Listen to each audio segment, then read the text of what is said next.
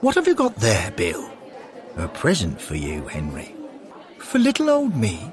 It's the 70th anniversary of your arrival in Hornet Heaven, so I thought I'd get you something special. Here you are. Happy Founders Day, Henry. Golly, that's so kind. It's beautifully wrapped. Let me try to guess what it is before I open it. It's soft. Ooh, it feels like it might be clothing. Ah, I know. Is it a Watford shirt? I'm hoping it'll be the right size for you. What? What did you say? I said, I'm hoping it'll be the right size for you. How dare you? Take it away instantly. What? But do you really think I'm the kind of person who wears replica shirts, Bill Mainwood? I haven't been so insulted in 70 years.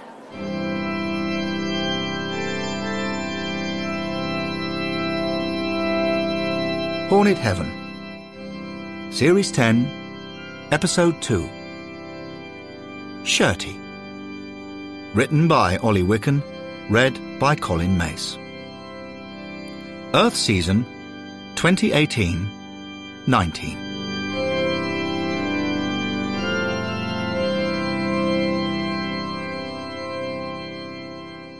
On Friday, March the 22nd, 2019, Bill Mainwood entered Hornet Heaven's headquarters, a futuristic glass and steel atrium which stood on the site occupied by the Red Lion pub in the land of the living. The Afterlife's head of programs was upset. He'd just been shouted at by Henry Grover, the father of the club. Bill went over to one of the yellow leather sofas and sat down next to Charlie Peacock. Charlie was one of Henry Grover's oldest friends. He played in the original Watford Rovers kickabout in Castlebury Park in 1881. Bill explained to Charlie what had just happened. Henry got, very shirty with me. It was most unlike him. I'm afraid you touched a nerve, old chum. You know what Henry's like when it comes to clothing? A fetishist. Well, I'm not sure I'd quite put it like full-on pervert. Possibly too strong.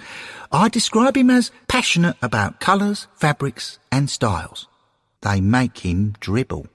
Let's just say he's a particularly ardent connoisseur, in which case I don't understand why he rejected my present of a Watford top. It'll be because you implied he should wear it, Bill. But what's wrong with that? Everyone wears replica shirts these days, male and female, young and old, small and extra large. Henry has strong views on the matter, Bill. I once heard him argue that because football jerseys are designed for the torsos of elite athletes, the physique of the average fan spoils the garment's flow lines. I think he used the word moobs. It's also a strict principle of his that playing apparel should be for players only. Well, he needs to stop being so precious. The football shirt has been everyday leisure wear for everyday people since the 1980s. Henry's obviously stuck in the past. But in many ways he isn't, Bill. He adores the stripes of this season's design. He says they speak of power. Well, if he likes the kit so much, he should wear it. He needs to move with the times. I'm going to prove to Henry that it's perfectly acceptable to wear replica shirts by taking him on one of my famous magical history tours. And I'm going to do it right now. The father of the club was still in his regular booth in the gallery restaurant in the southwest corner of the stadium. Bill went back to him and said, "Hello again, Henry. I'm sorry I offended you earlier.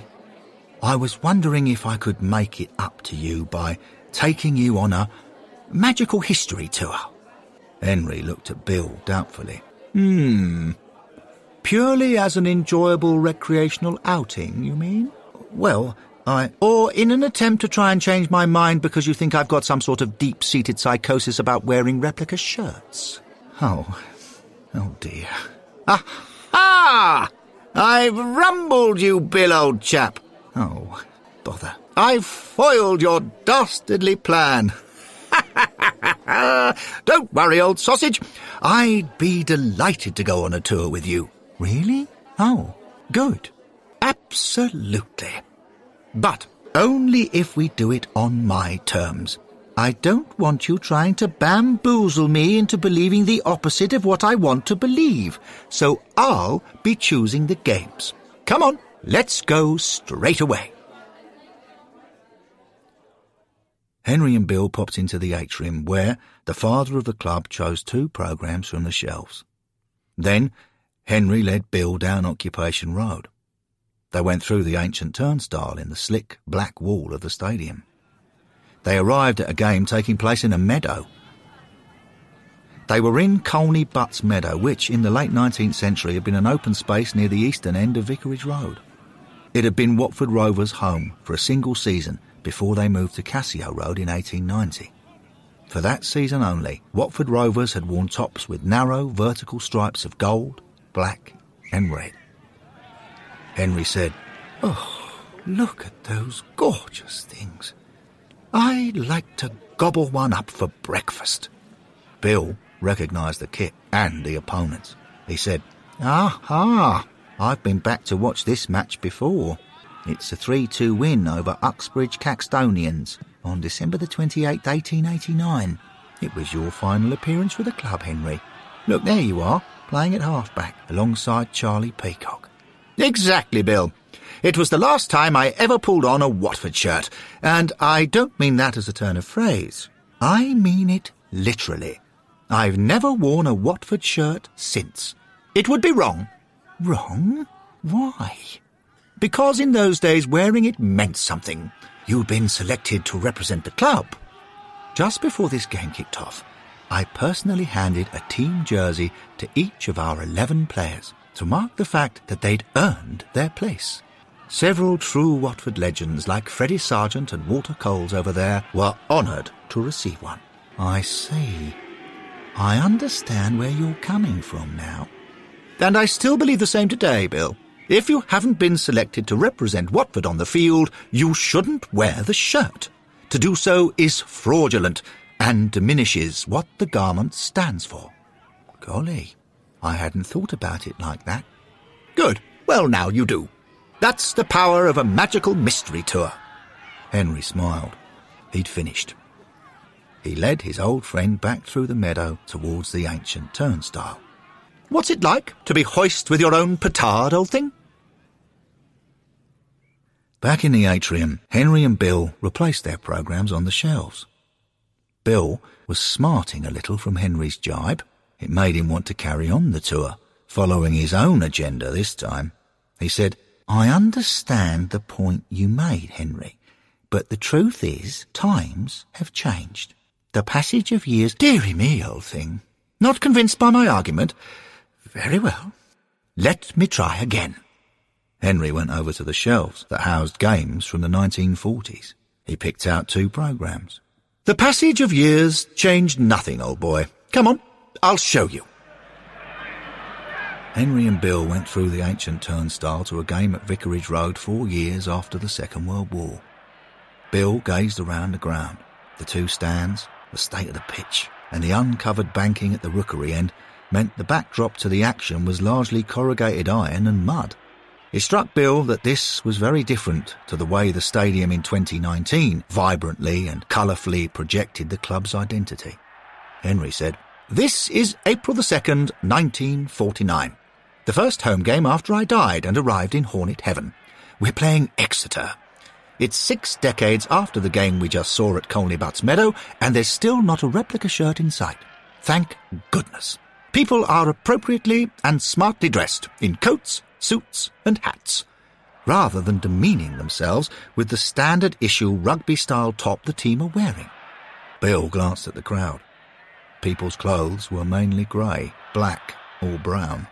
From a distance, the blur of people on the Vicarage Road terrace looked like a sea of unappetising gravy.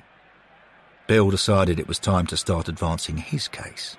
He said, "I'd say people are inappropriately dressed, Henry. None of the crowd are wearing the blue and white colours of 1940s Watford. They're not displaying their allegiance to the club." "Of course they are. Use your ears. In 1949, supporters showed their allegiance through the medium of sound. not the medium of colour-fast cotton with heavyweight yarn and reinforced seams. Roaring encouragement is by far the best way to support your team. Football players are too busy watching the ball to notice what people in the crowd are wearing. But don't argue, old sausage. These people had it right.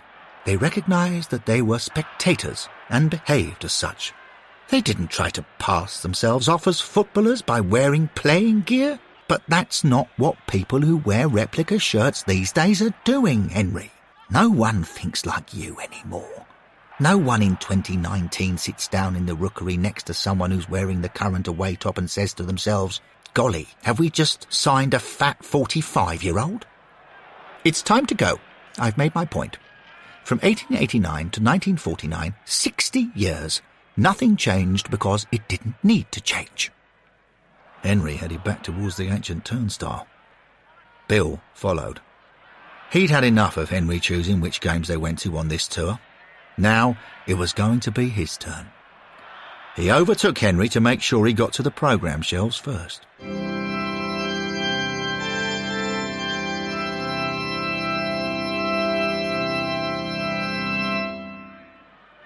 Bill took Henry to Watford's third round FA Cup tie in January 1961, away to Rotherham United, where Watford fans had turned out in force.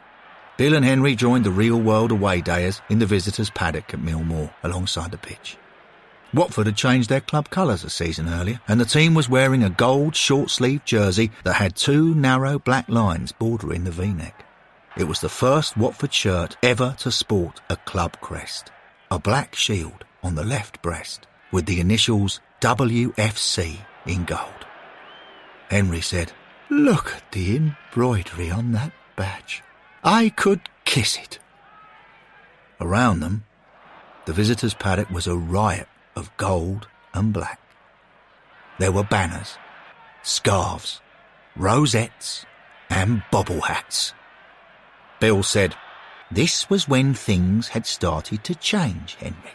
Fans had begun to express themselves visually." One of the fans in the real-world crowd was wearing a gold and black striped top hat that was clearly homemade. Henry shook his head in distaste. "Oh, dear, that man's headwear is just tacky, gaudy." But then Henry saw something he'd never noticed before. At least 3 young men in the crowd were wearing the same item of clothing. It was a baggy zip-up bomber jacket. It was boldly patterned like a Harlequin costume, with gold and black diamonds. Henry had never seen anything like it on a football terrace. He was in love. "Oh, good Lord, that is delicious." Bill had no time for this. The only reason he brought Henry to this game was to make the point about fans starting to dress up in club colours. A development that would lead in time to their wearing replica shirts. He was impatient to take Henry to the next match he'd got planned. "Come along, Henry. Time to continue the tour." But Henry was still gazing at the gold and black Harlequin patterned bomber jackets. No, Bill, I'm happy here. I think I'll stay. Quite possibly forever." Bill pulled Henry by the arm. "Come on!" Next, Bill took Henry to a game at Vicarage Road in September 1967. A 4-1 win over Peterborough United, in which a 17-year-old Tony Curry scored a hat-trick on his 4th appearance for Watford. The two men stood on the bend and watched the teams kick off. Henry sighed. "Oh, this was such a drab and uninspiring era for our kit design. It's utterly utilitarian, a total passion killer." In the crowd in front of them, a 7-year-old boy was emulating his heroes on the pitch by wearing a plain gold football jersey, plain black shorts and plain gold socks. Bill said, "Interestingly, the generic nature of our kit allowed people to mimic it at a time when replicas weren't available in the shops. There was no club badge or manufacturer's logo. Nothing fancy, Henry, nothing distinctive. Look, This boy's mum has just gone to any old sports outfitters and bought the constituent parts so her child can pretend to be a Watford player. I do hope that doesn't offend you too much, Henry. No, I can excuse this. It's just a child dressing up. What's inexcusable is adults doing the same thing. Another interesting point to note is that it wasn't marketing and advertising by manufacturers or clubs that was the influence here. What you're seeing, Henry, is consumer demand for replica kit. It drove future developments. I'm sorry, Bill, but I don't buy your argument.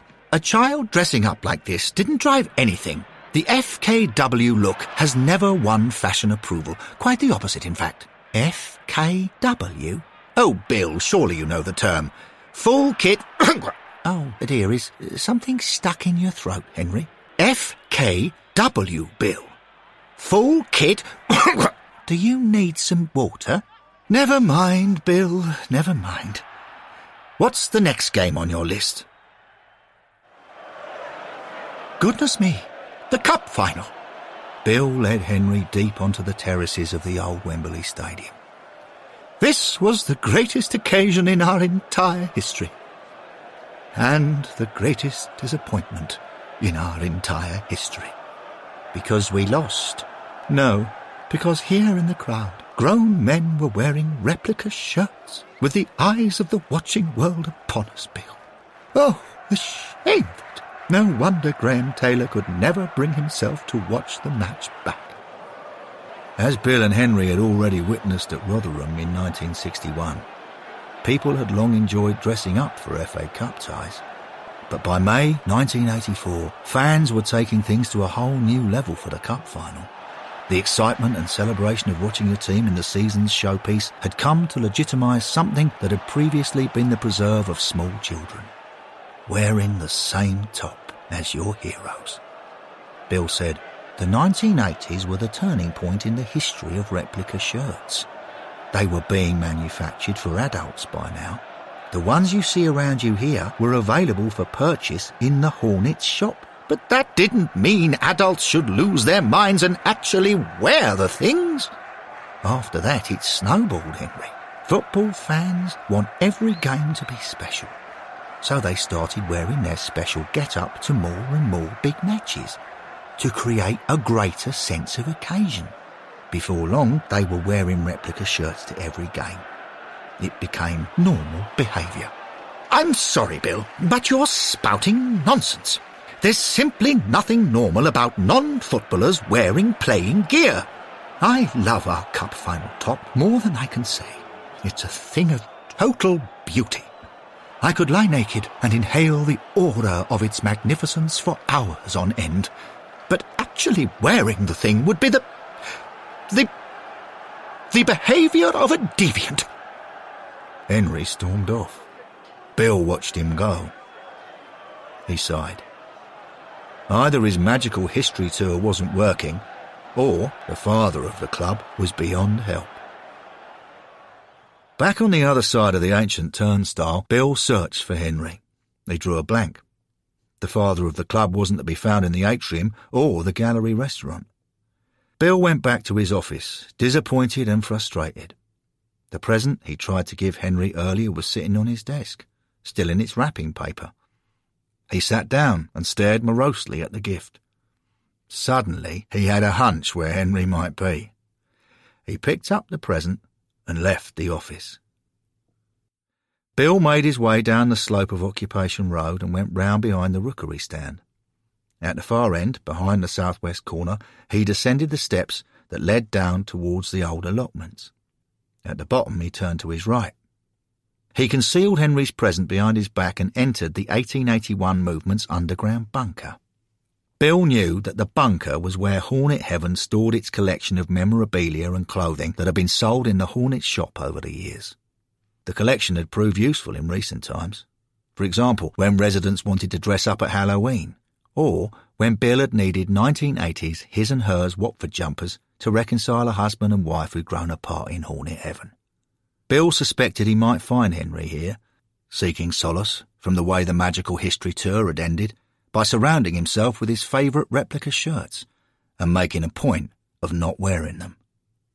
Inside, the walls of the bunker lent a yellow tinge to the subterranean gloom.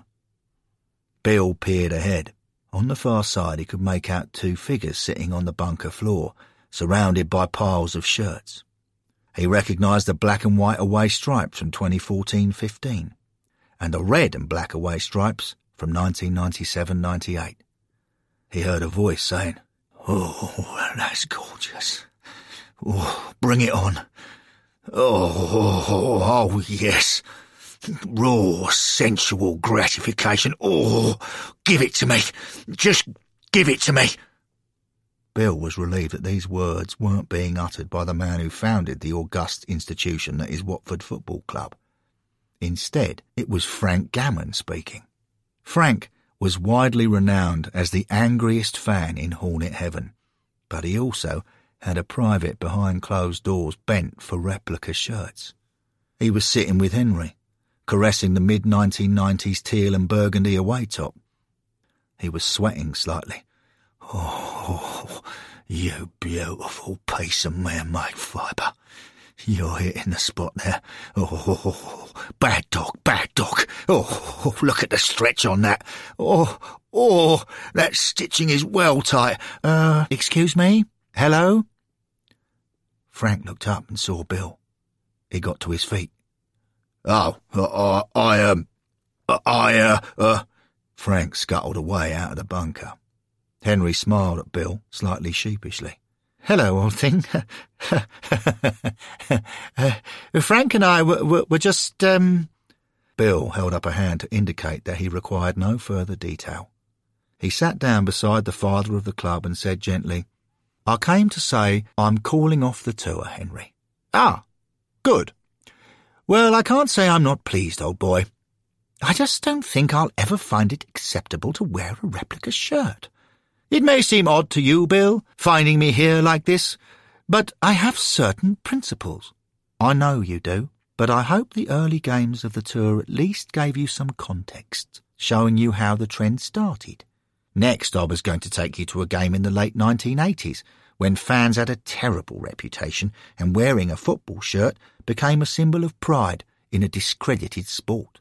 Oh dear, that sounds rather yobbish. More Lampers kind of thing, not mine. After that, I was going to take you to a game in the mid-1990s, after Sky had infected football with commercialisation and hype. I was going to show you how fans started wearing vintage tops from earlier, less exploitative times, reclaiming the spirit of the game from big business. Oh, good for them. The effect of commercialisation has been quite sordid. Fans in replica gear are basically now just walking advertisements for bookies and loan sharks. In more recent times, hipsters have adopted old-school shirts for their retro cool from teams all over the world. To be fair, old thing, retro does hold a certain appeal to an old-timer like me. But as a loyal Watford fan, all I don't want for Christmas is a Dukla Prague away kit. As a finale, I was going to take you to last week's Cup quarter-final against Palace to show you how replica shirts have developed to become part of the fan spectacle at Vicarage Road, in combination with the tifos, surfers and flags. Henry softened at the memory. You know, the truth is, old chap, I do love those displays, but I still find it hard to accept the idea of spectators dressing up in players' clothing.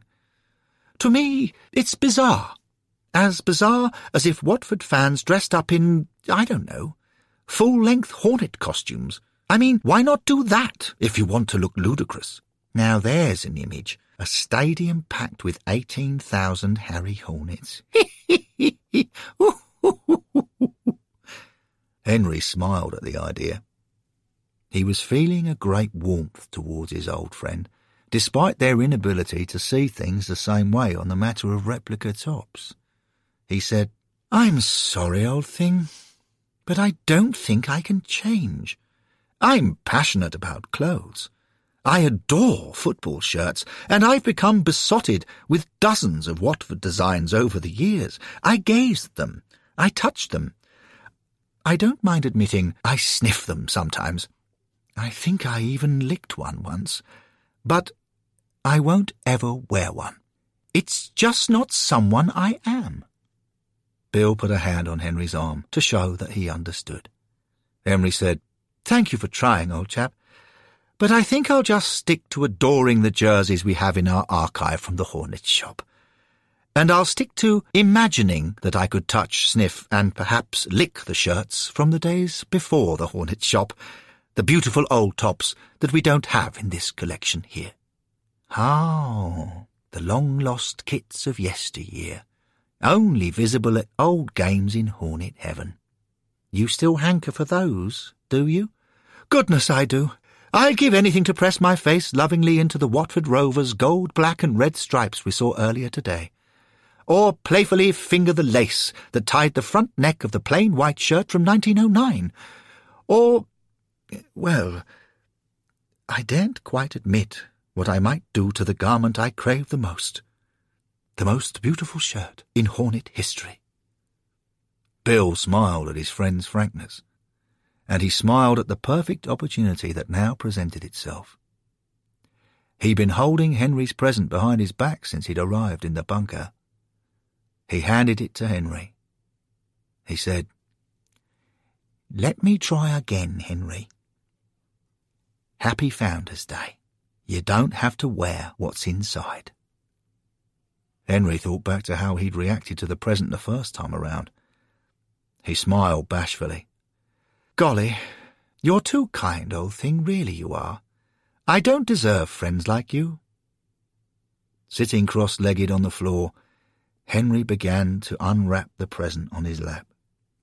"I must admit, I'd been secretly wondering what shirt you'd got me." Bill watched as Henry parted the wrapping paper and looked down. He couldn't be quite sure, but in the yellow-tinged gloom of the bunker, a golden light seemed to rise from the package and illuminate Henry's face. Henry gasped. "No!" He gazed at what was in the wrapping paper. "No, Bill." "Yes, Henry." "No, Bill." "Yes, Henry." "Yes, Bill. Yes. Yes! The 1974-75 away shirt."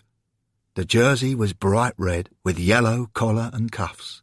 It had a yellow cartoon hornet on the right breast. Down the left side front, it had 2 stripes.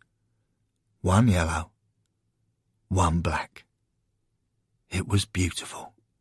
The most beautiful shirt in Hornet history. "I can't believe it.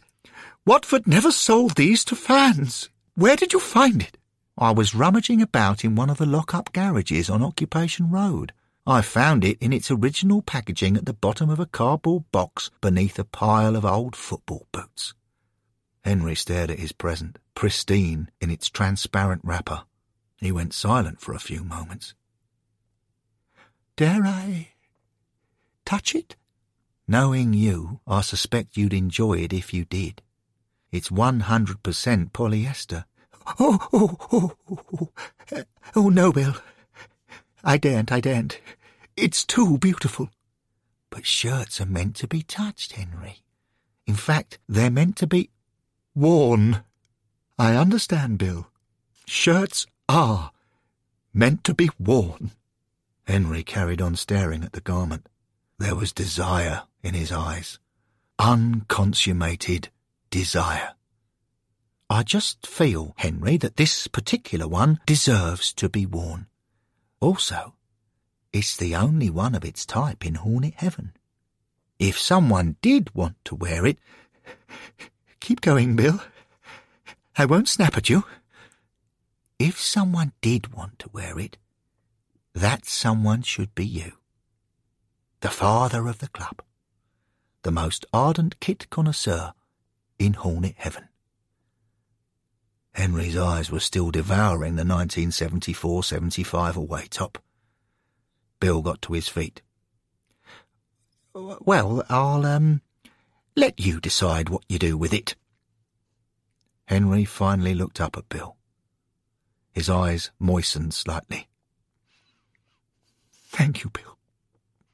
You're so good to me." "No problem, Henry. No problem at all. I'll leave you to your own devices." Bill made his way through the gloom, out of the bunker. "Don't do anything I wouldn't do."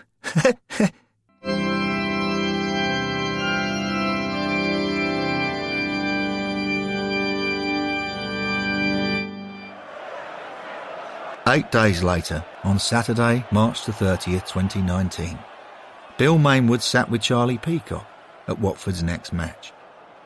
They were in the away section at Old Trafford. Around them, in the land of the living, dozens of Watford fans were wearing replica shirts. Most were in the current season's home stripes, all away green. But Bill and Charlie spotted plenty of tops from previous years. Charlie said, "You know, Bill, that home one from 2012-13 over there, with the black panel on one shoulder, makes me think of Alman Abdi. Oh, dear, dear Alman. How I miss him." Bill noticed someone wearing the 2009-2010 home top. It caused a particular memory to come flooding back. The night Lloyd Doyley scored. Then they both saw the early 1990s home shirt with what looked like red and black tractor tyre marks across the chest and arms. Jack Petchey. Ugh. But it wasn't only real-world fans who were wearing replica shirts and getting a reaction. Not far away from Bill and Charlie, there was a growing hubbub among Hornet Heaven residents in the crowd. "Ah, that's beautiful. Where did you get it? Oh my God, that's stunning." Watford fans, young and old, of all types, were in awe. "You know what I mean, fam? Man, that got class, innit?" "Whoa, dude, those are some cool retro threads." "Oh, that hangs beautiful. Oh, not a wrinkle. Oh, pure polyester poetry." Everyone was looking at Henry Grover. The father of the club was sitting in the middle of the Watford away section in his pristine 1974-75 away top, with its glorious strawberry red and its sunshine yellow. There was a look of huge pleasure on Henry's face at the positive attention he was getting. Bill spotted Henry and made his way over. He was amazed how different his old friend looked. He said, "Golly, Henry, you've scrubbed up well." "Thank you, old sausage. How does the thing look on me?" Bill thought for a moment. He chose a word he thought would please Henry. "Ravishing, Henry. Ravishing." Henry beamed with delight.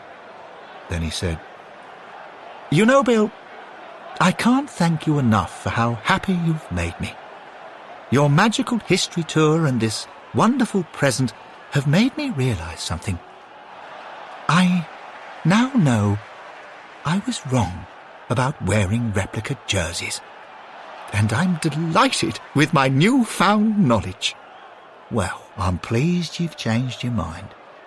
Wearing them makes lots of Watford fans very happy indeed." "Of course it does, old thing. I don't know why I couldn't see it before. Putting on a Watford shirt as a fan is about self-expression and identity. It announces not just who you support, but who you are in so many other ways too. Your style, your values, your personal history. It's an emotional thing too. To wear a replica shirt is to physically wrap ourselves in the club we love. It puts the club badge as close as possible to our hearts, where our love for the Orns resides. Thank you for helping me realise that, Bill." Bill said he was happy if he'd helped at all. Then he noticed Henry was holding out a small wrapped package. "In return, old thing, I've got this for you." For little old me? Bill took the present. He felt it before opening it. It was soft. It felt like it might be clothing. But there wasn't enough material for it to be a shirt. Open up and take a look, old son. I'm not sure they'll ever quite take off as leisure wear for fans, but I got them in your colour. Bill unwrapped the present to find a pair of replica shorts. Black shorts. They were from 2003, with a meandering thin yellow line from hip to front hem. Lord knows it pains me that they're black and not red, but I suppose I just have to accept your strange foibles, Bill Mainwood, my dearest friend. Bill laughed. He stepped close to Henry and gave his old friend a huge hug, wrapping his arms around arguably the best shirt a club could ever have, and arguably the best founder a club could have. You owns, Henry. You owns, Bill.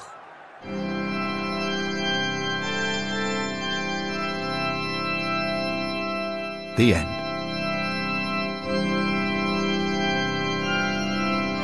The next episode of Hornet Heaven will be Series 10, Episode 3.